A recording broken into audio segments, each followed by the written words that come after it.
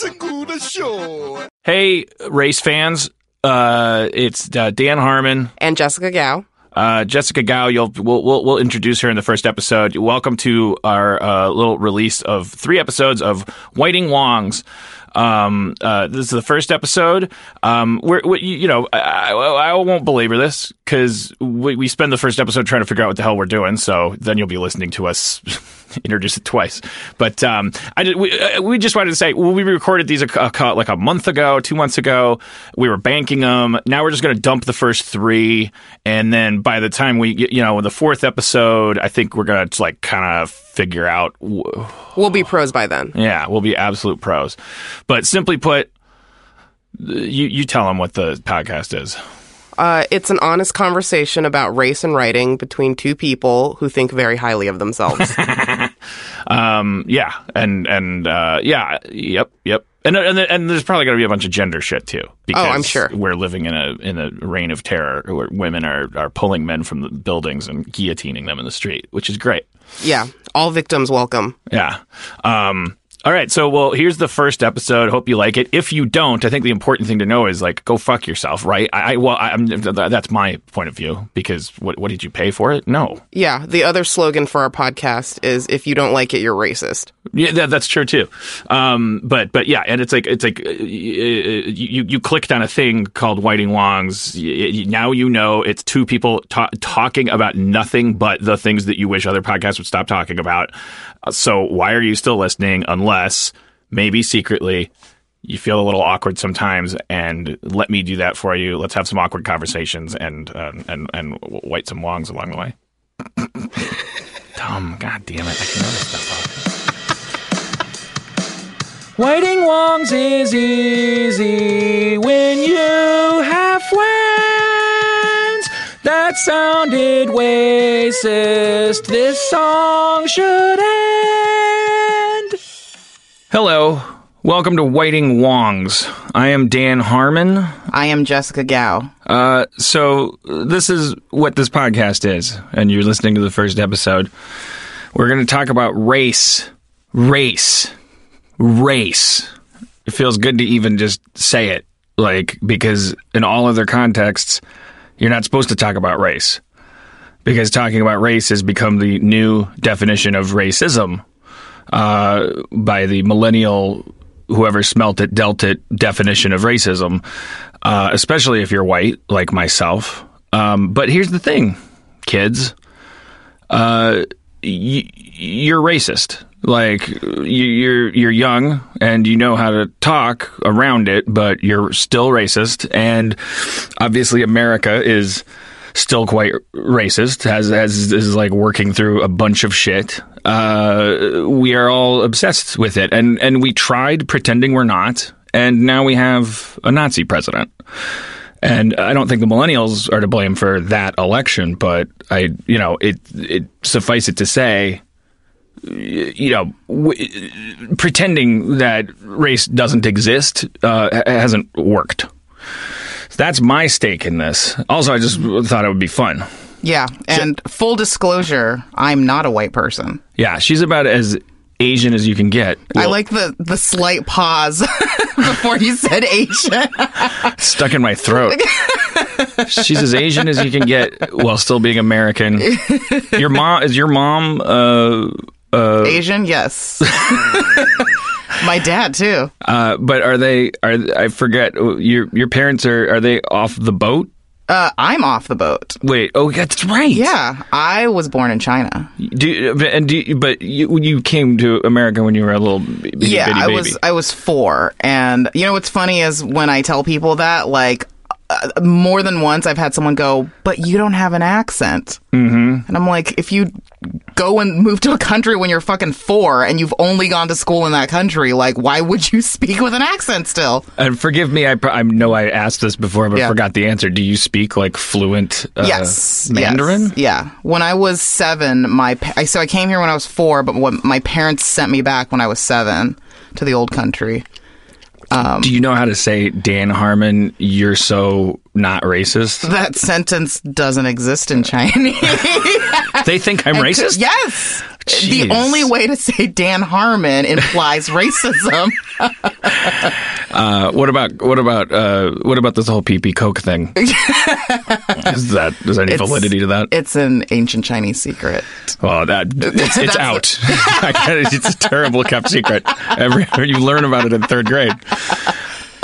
Jessica is a writer from Rick and Morty. By the time this is in your ear holes, you'll probably have seen the episode that she wrote. It's the Pickle Rick episode, season 3. And, we were talking, I think the conversation that led us to decide to very tongue-in-cheekly do a podcast about race and writing, which is what this is. I forgot to explain. If that wasn't clear from the preamble, this is also about writing. Yeah. So, we're not sure. I think it's whiting is spelled like the color white. Yes. But it's a play on writing. With a W. Yes. I think we started out by saying two Wongs make a right, but W-R-I-T. We workshop this a lot. Yeah, but I don't even have to look to know that there's a podcast called Two Wongs or some variation of that. Yeah. But we flip the script on it, so to speak. I don't think there's a Whiting Wongs. No, there isn't a Whiting. And first, so anyways, so the way we decided to start doing this because we were writing Rick and Morty. We were writing the episode, and the episode that you wrote, you wrote a character that was like a therapist. Like we all broke the story together, but you named that character Wong. Yeah, right? Dr. Wong. And it was a therapist character, and now this is animation, so it gets kind of complicated. Or for many of you, it's not complicated at all. That's why I wanted to start doing this podcast, because I'm like. Some things that seem really complicated to me don't seem complicated to other people. And you were very articulate or eloquent about this situation. But what happened is we wrote this therapist character, Dr. Wong, who really gives Rick a run for his money in the episode. But and then, we got Susan Sarandon. Yeah. Well, when you're the, writer who's assigned the script, and you're writing your first draft, you get to name all the incidental characters. And so I named her, and she has a significant role in the episode. So I named her Dr. Wong just because, in my experience and in the experience of all writers of color, if you name any character in a script, whatever name, unless the name specifically connotes someone of color, they're going to be cast as a white actor, for sure, because the default is always white. So I was like, I want to give an Asian actor a chance to be in an episode of Rick and Morty. So I specifically named the character Dr. Wong so that they would have to cast an Asian actor. I didn't even really equate it that way. But we ended up in a conversation about the fact that we had cast a white person as Wong. And to be fair to Rick and Morty, we did start auditioning Asian actors and did the whole parade of every Asian actress you could think of who does voiceover. But then we heard that Susan Sarandon wanted to be on an episode of Rick and Morty and was available immediately, I think. So then this was the next episode that was going to be recording. So I think we just cast her as, you don't say no if Susan Sarandon wants to be in on an episode. Yeah. And in my mind, so again, this is animation. If it's live action, it's a different kind of thing.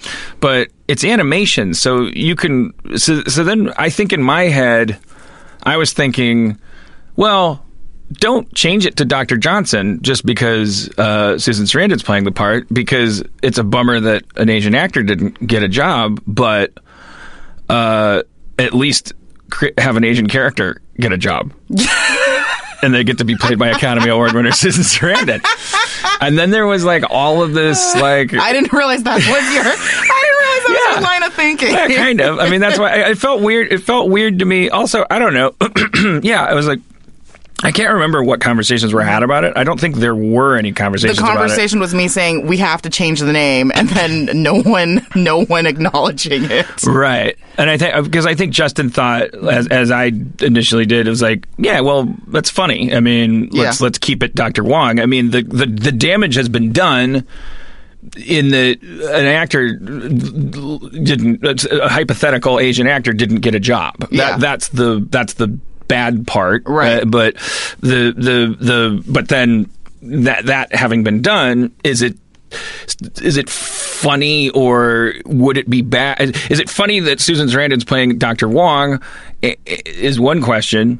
Answer that. Is it funny? That was a great segue into having me answer a question. Thank you. Well, here's the thing. It might seem really, really insignificant to most people, and by most people I mean white people. Default people, I like to call them. Default people. The factory settings people.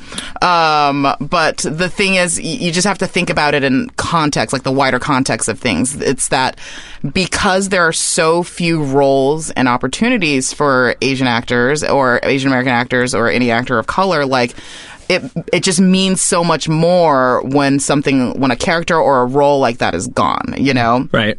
And so, because it's like 100% of that episode and probably that season's Asian roles just went out the window. Yeah, exactly. So that's why it means more, because like if you're the default casting choice and you're 95% of the roles could go to you. Like if one role was changed, unless you were like an incredibly petty person, you'd be like, oh, whatever, who cares? That's an insignificant role. That is a drop in the bucket for me, But if there was only one opportunity for you and then it gets taken away from you, it's glaring, and you just feel invisible and unrepresented. And the thing with representation is it's important because if you're a white person who grew up in America, you don't have the experience of knowing what it's like to grow up and never seeing someone who looks like you on TV, and that makes a huge impact on your development and how you see yourself in the world and in the society that you live in. To grow up in America and never ever see someone who looks like you on TV. And it filters down to like the most basic levels of like play in children, because if other kids will be like, you can't be Superman or you can't be Wonder Woman because because you don't look like them. Yeah, eloquently put. Again, that's our introduction. That's why I wanted. That's why then we started laughing about. Well, look, because I think it's as silly as any of you do listening to myself talk about race, but and so we started laughing about that and said, well, let's do a podcast, and here we are, Waiting Wongs. Yeah. Now it's neither of us, we don't have bachelor's degrees in ethnography or what ethnology. Like we're not claiming to be experts on anything. I don't want to say it's a joke podcast, that it's all a big gag, but it should be taken with that much of a grain of salt. Like I'm looking forward to the opportunity to just talk about the shit that in other contexts people just start to cringe and they look at the floor and they don't want you to talk about it, because especially if you are white, woe is me, woe is my white alabaster soul, like, because you China people, you're always talking about how privileged I am, but think about how upsetting it is for me to not be able to talk about race at all. You're the real victim here. Yeah. The single phrase I hear the most from Dan is "Woe is my alabaster soul." But yeah, and I don't think Jessica, I won't put words in her mouth, but I don't think. But you're an expert on one thing, which is being Asian. Yes, I am the foremost expert, and I'm an expert, I guess, on being default or neutral or vanilla or white or dominant or privileged or whatever it is. This is basically, at least my hope is that this is an honest conversation between two people who think very highly of themselves. Right. Yeah, and it's like, what I like about it is if you clicked on this podcast, you saw the description and you listened to it, so you can't complain that a fat white middle-aged dude is talking to an Asian writer about Asian American writer about race. So anyways, so we're just going to be all over the fucking map. I think think we'll just talk for 45 to an hour or something like that. Sure. We'll take a break in the middle in case anyone ever wants to advertise during it. But who knows? We might end up talking about oatmeal or something. What is with that Quaker Oats guy? What race is he? All right. So back into the mix here. Yes.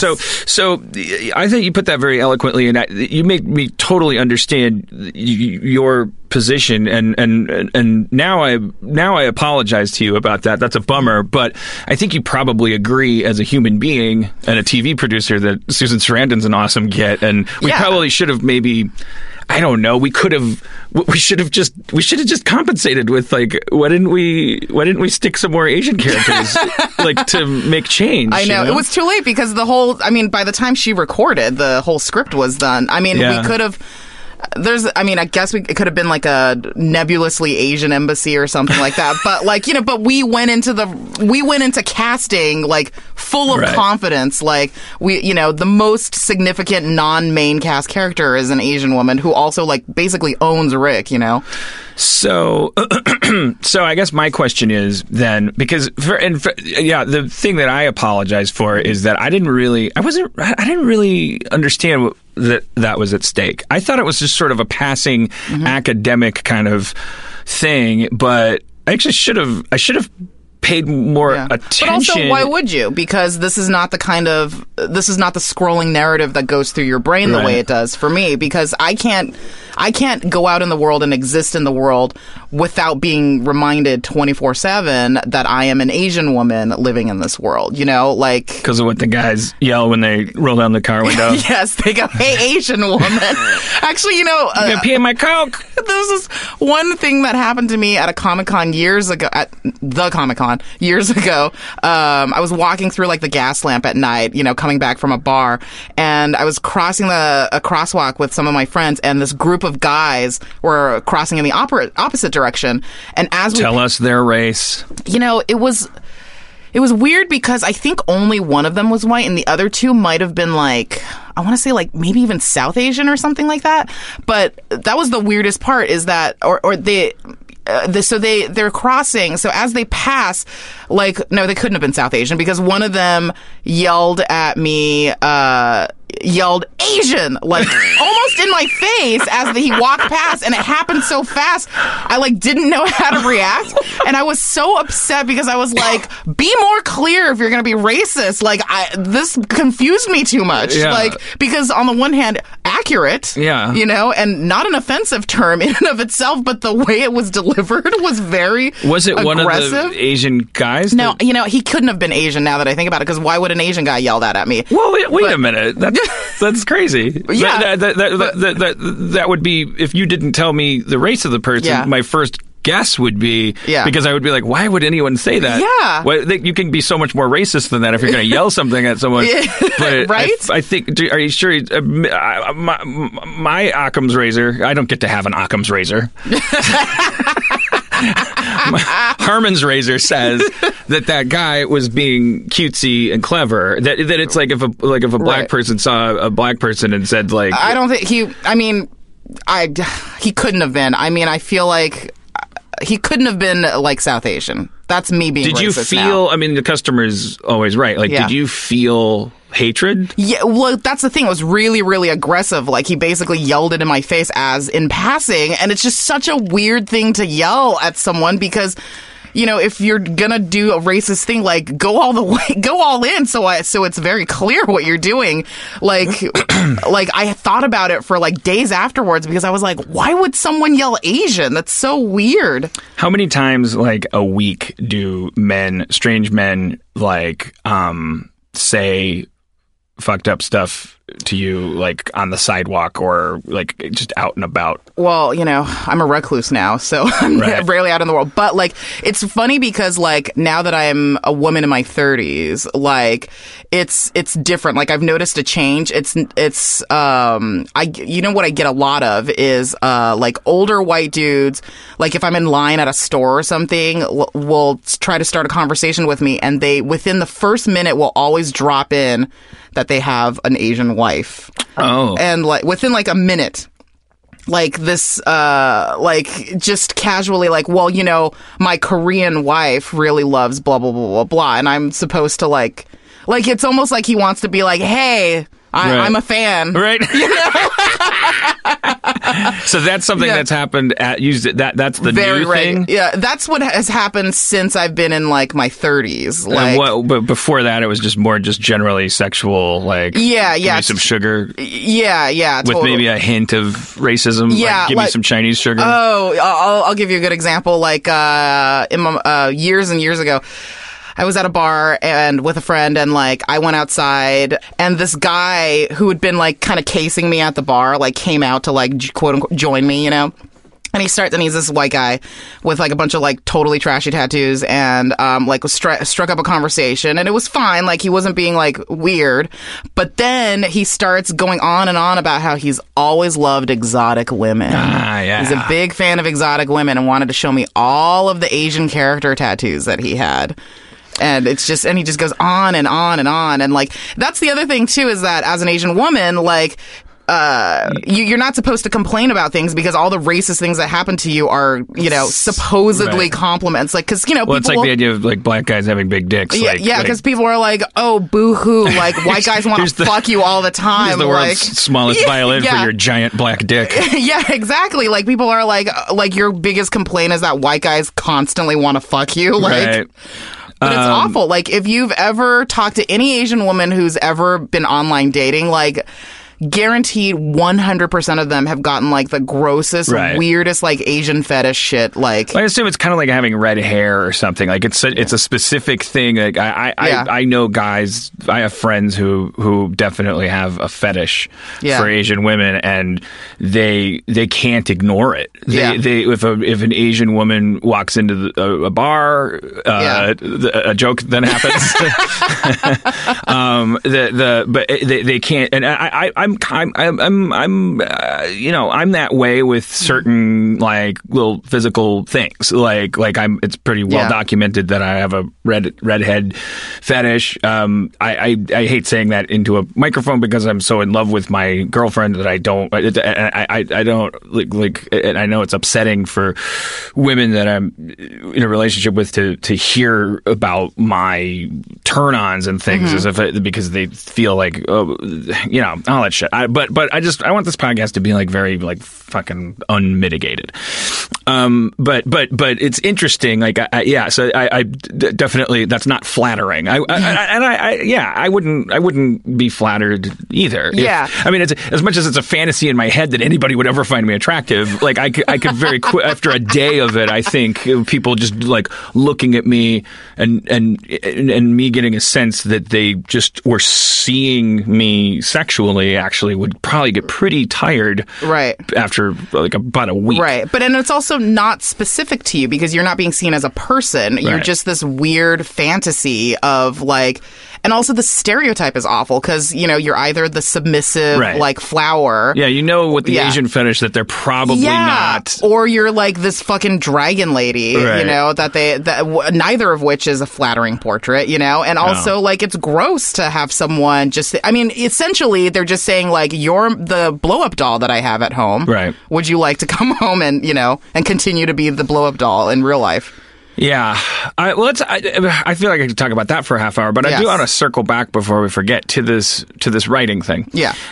So here you are, you're Asian American writer on a sitcom, and that's an example, like, that all made perfect sense the way you laid it out. You're like, I'm a person of color. I'm gonna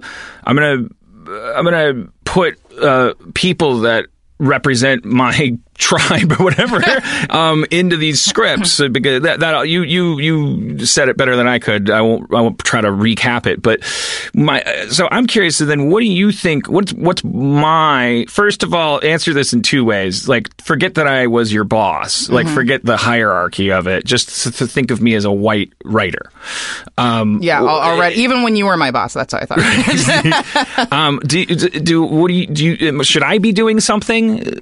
Yeah, you know, I think that it really just takes effort, and like it takes effort. Like, it's an extra moment that you have to take to think like, you know, it's very, very easy. I mean, the reason there's not more there's a million reasons why there's not more diversity on TV, but like one of the reasons that can be very quickly remedied is that I think that because it takes more effort and because the life of a showrunner is hectic and already full of a million things, that like it's an extra step you have to do to be aware and think like when you're casting, it's obviously going to be easy to go with like the top 10 actors who all happen to be white because they keep getting casted in things over and over and they keep getting opportunities, you know, and rather than say like, no, this character specifically, I want like a person of color, you know, and you can be like, I don't care what kind of color, but I want this person to be a person of color. Like, it's just an extra step that you take to be aware that like the default isn't white. Right. And you're recommending just awareness, like, because I think this is something that white people do that probably annoys everyone. I'm going to guess, because I'm about to go to this kind of Aspergery logic-based place where there's all this equivalence and but whataboutism and stuff. But my mind immediately goes to this like, this idea of like, so you're an Asian writer, you're naming people Wong like left and right, and then we have a black writer. We don't have a black writer. I'm making that up. That they're saying this character's black in whatever way you would express that in an animation script.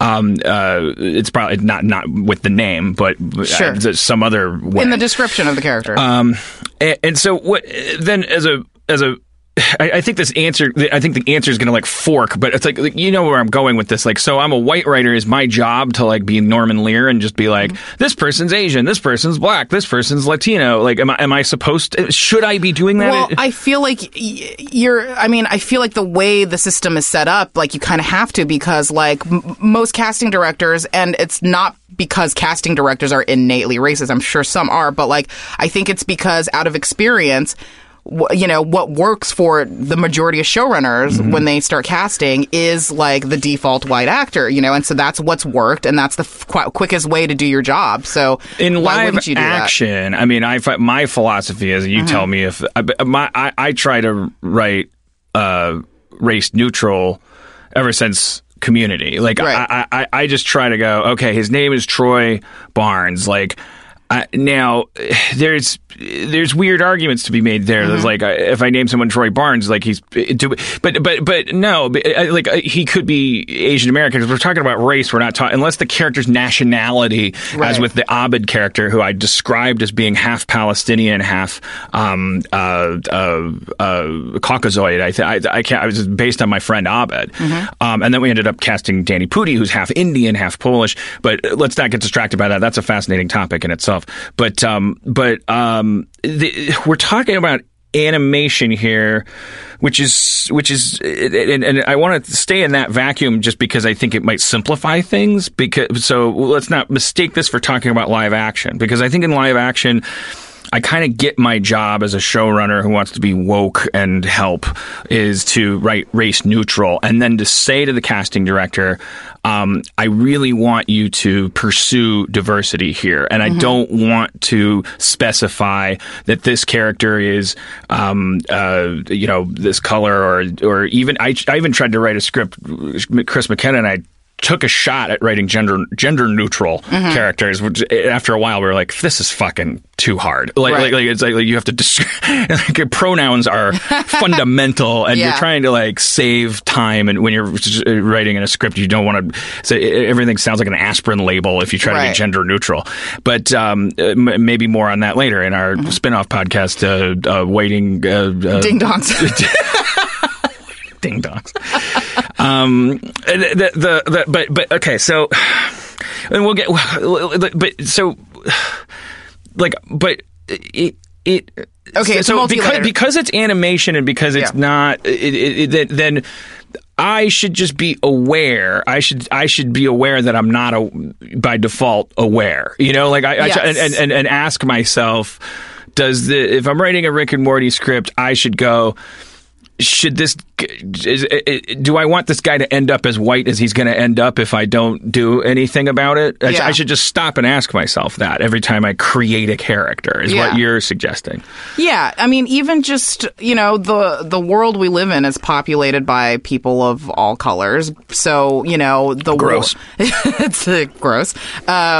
So then the world, at least the Earth world, that whenever we're on Earth in Rick and Morty, should really reflect that, And so, anytime there's a incidental character or a, guest starring character on the show, why couldn't they, why is the default that they're going to be white? Well, yeah. And then I think the answer to that, is celebrities are white. Yes. And you want the most famous person. Yeah. And so you're like, oh my God, I can get Kevin Bacon. And so this is this kind of perpetual cycle where people of color get shut out because, do you remember when everybody got super pissed about Scarlett Johansson's casting in Ghost in the Shell? Yeah. So Max Landis put out this video where he was saying, like, people who are getting pissed about that, like, don't understand how then if you're mad about this, then you don't understand how movies work, because a movie of that budget won't be able to get made unless you attach an A-list star, and there just isn't an A-list actor. I mean, all of which is untrue. And it's like, thanks, by the way, for breaking your legendary silence on this, Max Landis. The world really needed you to fucking chime in on this. But to say that and just be like, that's how it is, accept it. Like, what a wonderful, effective way to keep people of color from being A-list stars. Because guess what? Scarlett Johansson didn't hatch like an A-list star.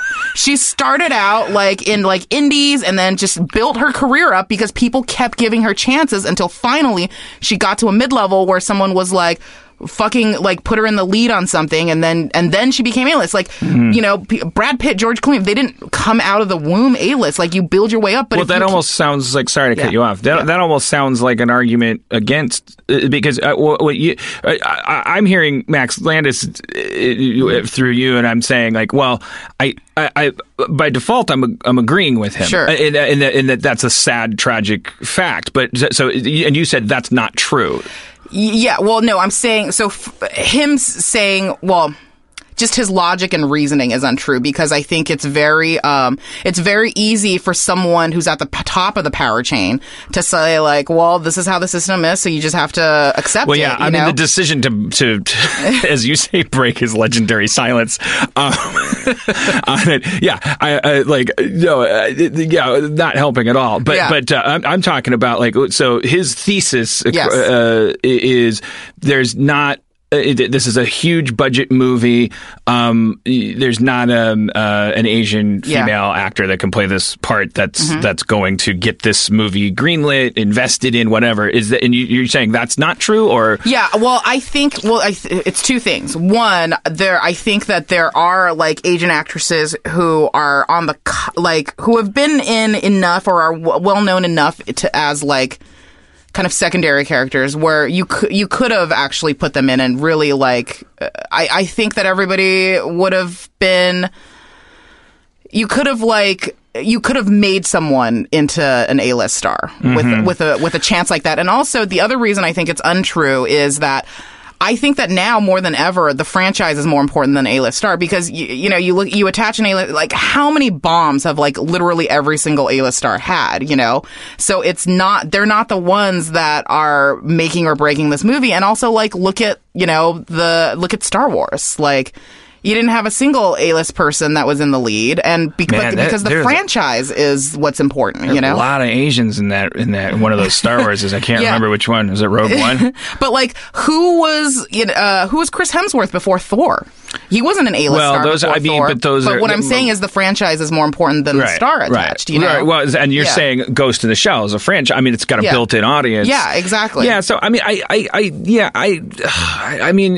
I want to be the devil's advocate, not the Landis advocate, and just say, if you told me that that's how movies get financed. I mean, I'm on a very, very low tier of like always, looking for investors in like little stop motion movies and things. And it's like, yeah, it's kind of a dumb marketplace. If you told me that there isn't an Asian person that an actor that could get that film finance, I'd have no ability to like. I don't have a manila folder, no pun intended, of like evidence to throw in anyone's face. Like, right. and also maybe this is because I'm just a out of touch like oldie von moldy, but I can't name anybody off the top of my head.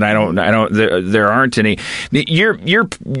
But I agree with you that shit should change, but it's like the money doesn't. The money people that invest in movies, they just want their money back. They don't want to. They don't want to make anyone a star. They want the most famous person they can get. And white people are so good at being famous. But I mean, it's like it's in our blood. Even from an investment standpoint, I mean, if you really do like run the numbers, I mean, so many of the A-list stars cost more than they bring in. I also feel like, I mean, the elephant in the room here is like, wait, isn't China we're making movies for China now. The biggest fucking marketplace. So there must be a Chinese famous person. I mean, Chinese famous, the expression. The well-known expression. Chinese famous actually means obscure. Yeah, that's our new sitcom coming to NBC in the fall. Chinese famous. I can't get enough of that. Like I've talked about this on my podcast. I got a book of American slang from a teacher in high school. It was like he wasn't giving it to me because it was filled with racist shit. He regarded me as like a kind of a smarty pants and an English guy, and like he wanted me to have this like book of American slang that he thought was so interesting. And a lot of American slang, like if you flip the dictionary of American slang to C, like when you get to it's like there's a million Chinese things and there's a million Mexican things. Yeah, and everything that's like a Mexican breakfast is a cigarette and a glass of water.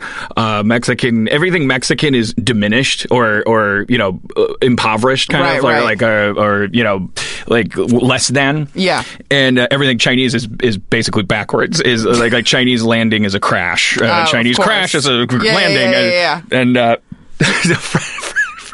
think it was Jeff Davis. We were talking about it, and wait, I gotta get it right. What did he say? He said like, yeah, a Chinese Mexican restaurant is an Italian restaurant. Because they get it's backwards. All right. Anyways, I don't think I got that right, but all right. So yes, but also here's the thing: like the larger context of all of this conversation is that the system that's in place is flawed fatally and really sucks, and it's built on this continuous cycle of not changing and not allowing anybody to infiltrate. Because people, there are all these networks. There's these diversity initiatives of like, if you hire a diverse staff writer, then the network will pay for it and it doesn't come out of your show budget. But then people exploit it because they get a free writer, and that free writer only gets to be free to them if they stay at staff writer, which is the lowest level in the writer's room. This is something that I tried to talk about on this panel that I was on. It was like writing for color or something like that at the WGA. And I think I was either drunk on white wine or I'm afraid to watch it because I don't think people understood. I think I accidentally came off like I was saying that diversity initiatives are politicizing money or whatever. Because I kept using the term the money gets politicized. Yeah. What I meant by that is that it gets worked into the budget for your sitcom. Like good on NBC for having like a diversity program. I mean, somebody's got to be proactive about this stuff. Like there's definitely like I agree with you 100%. There's like this momentum that someone's got to like break the cycle. It doesn't matter if it holds up to logic. Really, there's a kind of like we gotta be proactive or else it's just going to take 60 years before there's actual representation in the writers' room, and that's just because the people that came before us, like our great grandparents, they were whiter and more exclusive than we were, and Hollywood was harder to get into, and it's like so it's kind of incumbent upon us incumbent upon me as a guy who gets to be a showrunner.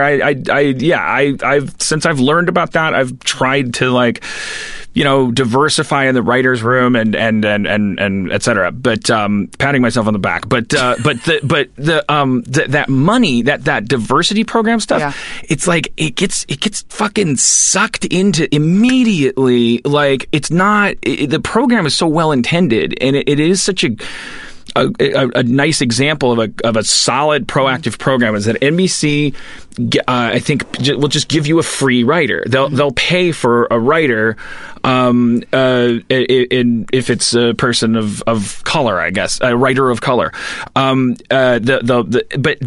The thing is, staffing on sitcoms, it's such a fucking chess game with the studio and the network. Like everyone's got to piss everywhere, and everyone's it's like this Game of Thrones or War of the Roses that happens where everybody's so afraid every season where you're staffing that like the showrunner's going to have too much power because we don't want him to create like a Manson ranch of lackeys because then he'll just have too much control. He won't be required to address our notes if he's not terrified that there's two writers underneath him who can replace him. And I'm saying him without bothering to say or her because we're all dudes except for a couple of that's changing too. But the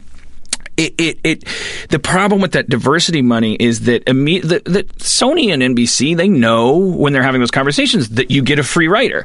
So then they incorporate that into all these arguments about the staffing money, because there's a budget for staffing, and then you have these arguments about, well, this person's costs $35K and this person costs $50K, and then they start going like, well, so-and-so would qualify as diversity. So, if we called them your diversity writer because they're half Cuban, then, that frees us up $30K or blah, blah, blah, Right. So what you don't get with that diversity hire, that diversity token, no pun, or I guess pun intended, is you don't get like what you should get, which is like an actual, not just someone who happens to have a different amount of melanin in their skin, and like not someone who just has a different complexion and who also went to Harvard. Like I would, it's like somebody from whom the system is kind of like effectively blocked, like you don't get genuine diversity no matter what. Like it's hard to be a writer. It's a frivolous occupation. It's harder than being a doctor. It takes more of a support system than if you just decided you wanted to be a doctor. Like if you add up the amount of years that you spend generating no income and kind of pursuing your dreams, right away you're just like, there's entire demographics that aren't able to fantasize about being a sitcom writer when they grow up. Yeah. And it's like the cycle that we really need to break faster than we're breaking it is to get those people, and I use that phrase the way you're imagining me using it. Those people that who are effectively blocked from this career into the writers' room and start creating. Especially now that there's like a million TV shows, like what should be happening, what needs to happen is the job of TV writer needs to become closer to like chef, plumber, taxi driver, I get doctor. I mean, in that it's like, it's something that when you're sitting in grade school, you start thinking maybe that, I could try that too. That could be a thing. And that with relatively little risk to your career or to your life, you could experiment and get feedback of whether, at a young age. Yeah. There's so many layers. I want to come back to that because I want to finish what I was saying about the diversity initiatives that all these networks have, which is that I think it's a Band-Aid on basically like a gaping hole where your arm used to be, you know? And the problem with them is that as well-intentioned as they might be, they're very ineffective because like you have showrunners who will exploit that person because that person will only be free if they stay at the lowest level. So that person generally doesn't get a promotion because then they can continue to be free. Like I had a friend who that's interesting. Had to be a staff writer for 3 seasons because they wanted to keep her free, you know? And that sucks. Well, I would never do that. Yeah, but not everybody is Dan Harmon, you know. The ender of racism.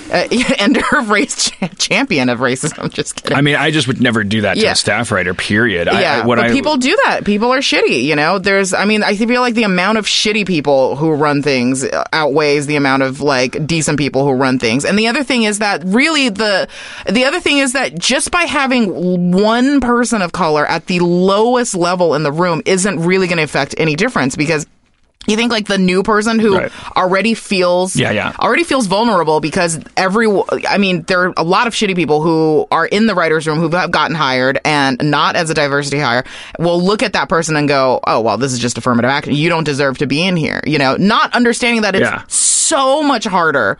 It's so much harder to get in, you know? Well, it's just like the thing, the writer's rooms are fucking, I mean, I'm not going to say, oh, they're such hard rooms to be in, but it's like, it obviously there's more on your mind. There's a lot going on in your head. Yeah. Like there's a lot at stake for a staff writer. Like there's these unspoken rules. Sometimes they're spoken that like, you know, the lower on the pyramid you are in a writer's room, if a person that's getting paid more than you, has a higher title than you, starts talking, you're supposed to let them interrupt you. Right. But running in contrast to that, your paycheck is so low that you're very replaceable. Yeah. So you're constantly auditioning, I would imagine. Mm-hmm. Never having been a staff writer in anyone's show, thank you very much. Born into the business. I was hatched with along with Scarlett Johansson. So to say to that, to make that person an ambassador to their race or gender, I can't even imagine. It's like how do we expect anybody to pitch a funny joke or anything if their mind is that? It's already too scientifically fucked up an environment in a writer's room, even if there was no such thing as race or gender. It's already